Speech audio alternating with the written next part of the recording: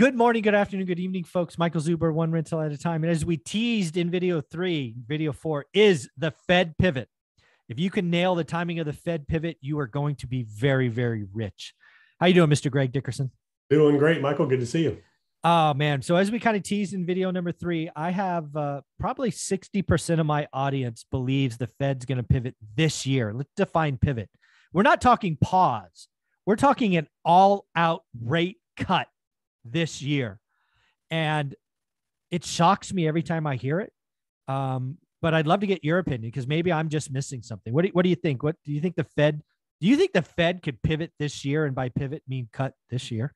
No. And a lot of people are calling for that by the end of the year. And it's coming from the news media and, Wall Street. It's coming from the, investment funds out there that need you to keep buying and not pull your money out of the market.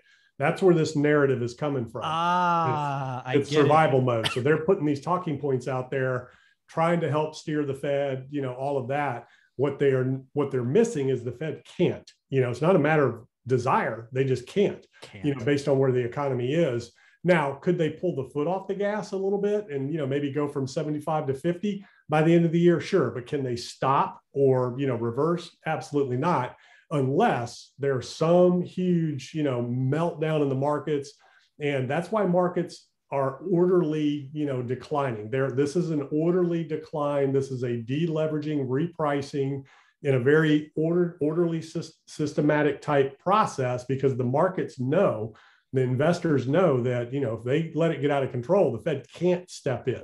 Yeah. So you said one thing when we opened, if you can time the Fed pivot, that's when it's game on. And that'll be easy to time. Inflation. All you have to do is watch inflation. You get inflation start to come back down significantly and more in line with that 2 to 4% range. That's when the Fed can stop. And then, the pivot comes in.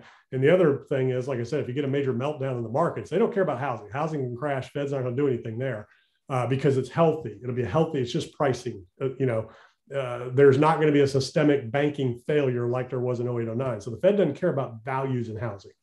The markets are different. If the markets really start to, crack and you're down 50% rapidly, they might start paying attention. But as long as we're dropping 5 or 10%, every few weeks as the CPI comes out, the Fed, raises rates and the market, steps ahead of that and continues to kind of unwind and plateau. I mean, we could be down 30, 40%. The Fed's not going to do anything as long as it's orderly and systematic like it has been.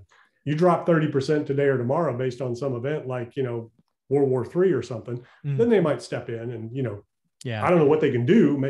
They can't reverse course on rates because they've got inflation. They have to control inflation. So the question is, if you had a meltdown in the markets, which would trigger the Fed's action or credit markets or something like that, what would they do? I think they would step in at that point and prop up sectors versus interest rate policy.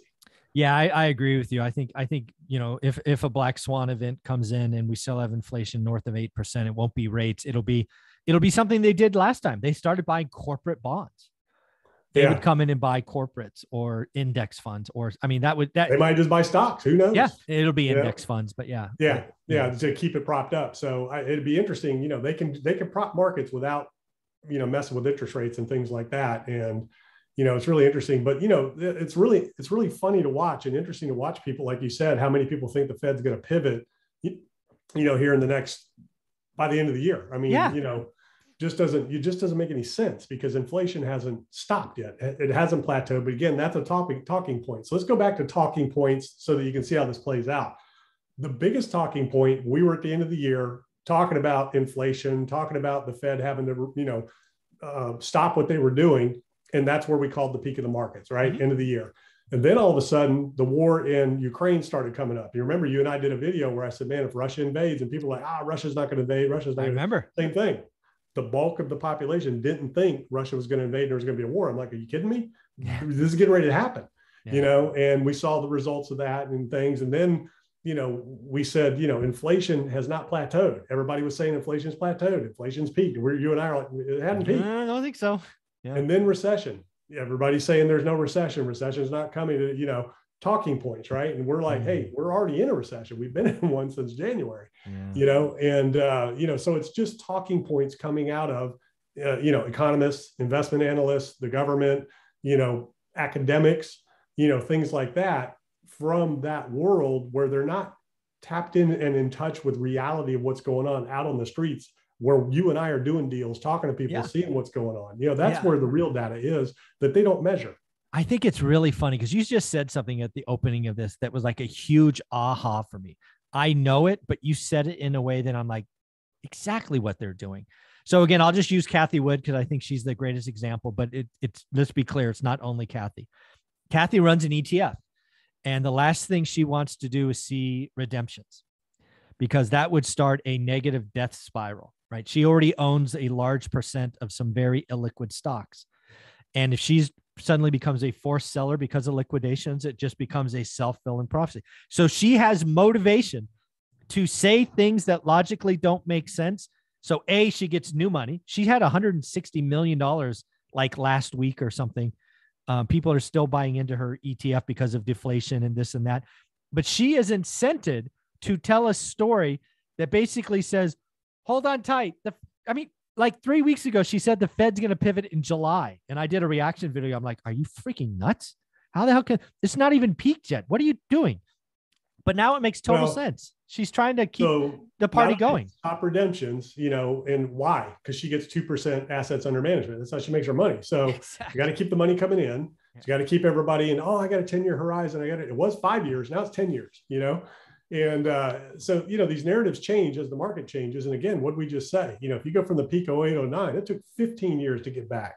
15. So if you bought here, took you 15 just to get even. Now, granted, it almost doubled from there. So, there was some upside from the peak 08, 09. But, that 5-year hodl, 10-year hodl, it doesn't always work depending on your entry, where you got in. And especially if the Fed is out of the game and we don't get liquidity like we've known it before.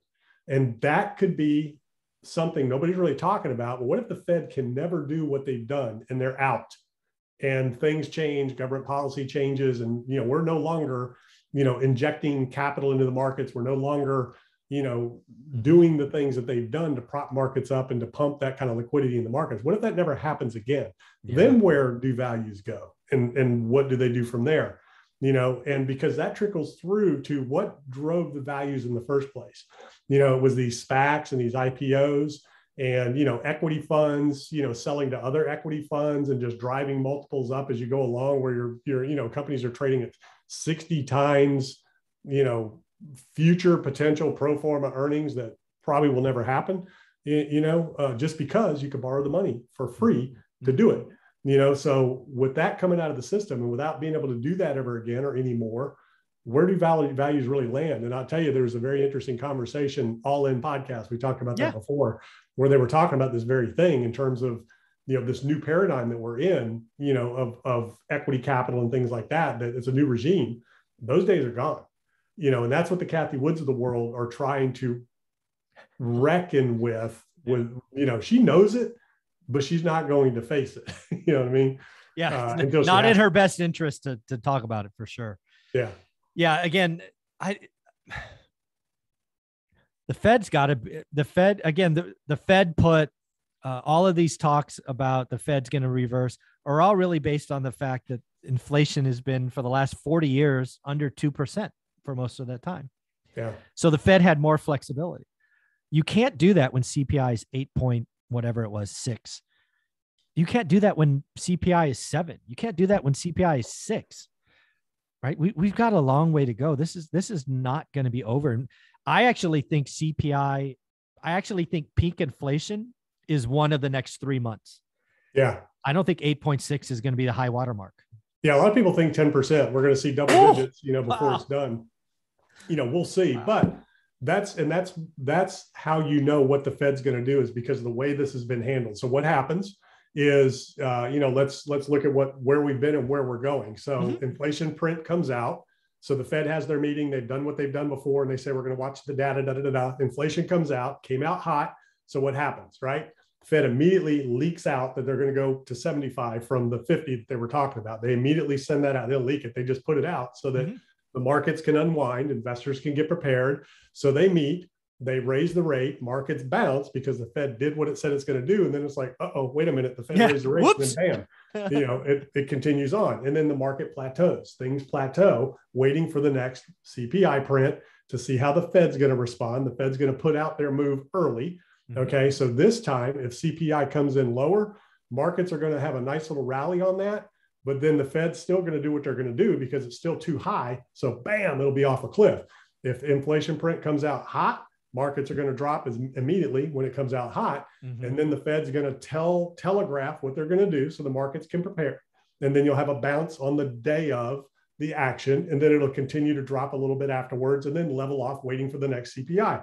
That's where we're at, because that is your demand indicator of where the economy is going from a growth standpoint. So that's your recession indicator, telegraph, baked in move. And everybody says, recession's priced in, interest rates priced in. No, it's pricing it in on levels as we go along. How can you price in a recession that hasn't happened yet? Yeah. You don't know where it's going. So the market, and that's the other narrative, it's all priced in. Well, then why does it keep dropping each week? Because it's pricing incrementally as we go along based on what the Fed's going to do. Yeah. Yeah. Again, so I think the Fed meeting is when is the Fed meeting? 13th. No, inflation's the 13th. The meeting's like 26th. Yeah, it's after the Fed 25th, 26th. Yeah, so the 13th is when the next inflation report comes out. So that's next week, and then the following week the Fed meets. This week coming up, we have the Fed minutes, which we already know what all that is, and markets might move a little bit on something, but I think we're just going to steadily, unless something happens, we're just going to continue doing what we're doing, steadily, kind of working our way towards that CPI print, and that's the key. And the telegraphing, and expectations of that are already, it's going to be hotter than it was, and it should be, the last one. Yeah. The biggest number this week is actually going to be the June jobs number, which comes out Friday. Expectations is 250,000 jobs. And this is, again, back to, I think, video 1 or 2.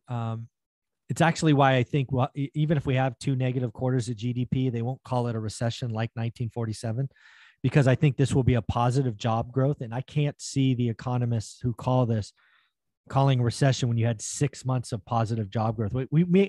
I think if it comes in at like 200,000, we might have had 1.5 million jobs added in the first half. That's not a recession. Yeah. Yeah. Well, where did they come from?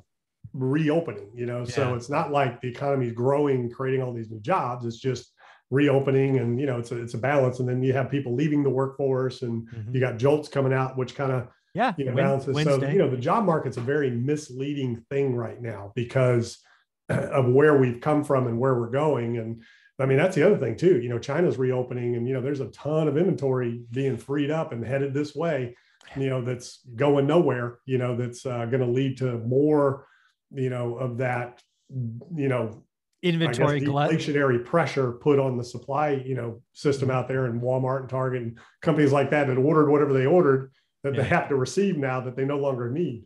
No, so there's going to be some sale events coming up. Everybody be ready.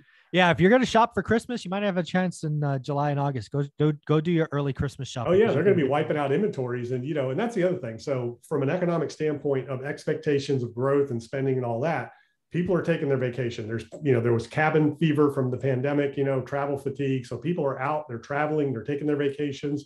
They're going to spend some money now, but credit balances are rising, savings are declining. So we're going to see, everybody's going to do their thing this summer, but once we get into August, September, I think you're going to see the consumer really start to pull back and start paying down credit, building up reserves and getting ready, for, what's coming by the end of the year. Cause then, you have holidays and tax season and all that coming again. So, I think some of these, consumer spending and things like that might be a little, skewed and interesting during the summer months here. So, we'll see how it plays out. Yeah. So for me, I don't see how I think there's 4 Fed meetings left. I believe the Fed raises rates at all 4 meetings, somewhere between 1/4 and 75 at all 4 meetings. I think the first pause, meaning zero move, sometime in Q1 of next year. And I can't see rates being cut best case until the second half of next year. I don't see how the dominoes line up. What do you think of all that?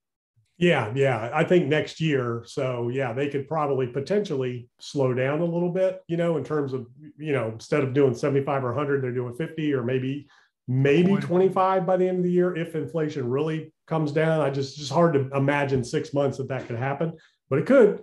Who knows what the numbers will come out and look like, but I'm not seeing inflation subside or plateau or anything like that right now. It's still going up. So yeah, Q3, Q4 next year, if they're able to slow down and stop, they might be able to do something. But I just don't think they're going to pivot. They got to get inflation under control. So the question is, do you see inflation down into the under 4% by the end of next year? Maybe. Yeah. I'm not very confident. That's a very weak. That's your key right there. They have to get inflation down. They're not going to stop or pivot until they get inflation down, period. Unless something really bad happens, and then they can take different action and continue to, stay on course with fighting inflation. I think that call was a genius move. I think let's say, I think your example was World War III or some other exogenous events. I don't think it's rate that changes this time. I think it's the other things that they tested last time that come in, right? They'll buy bonds first of the biggest and the best. Then they'll buy ETFs or index funds.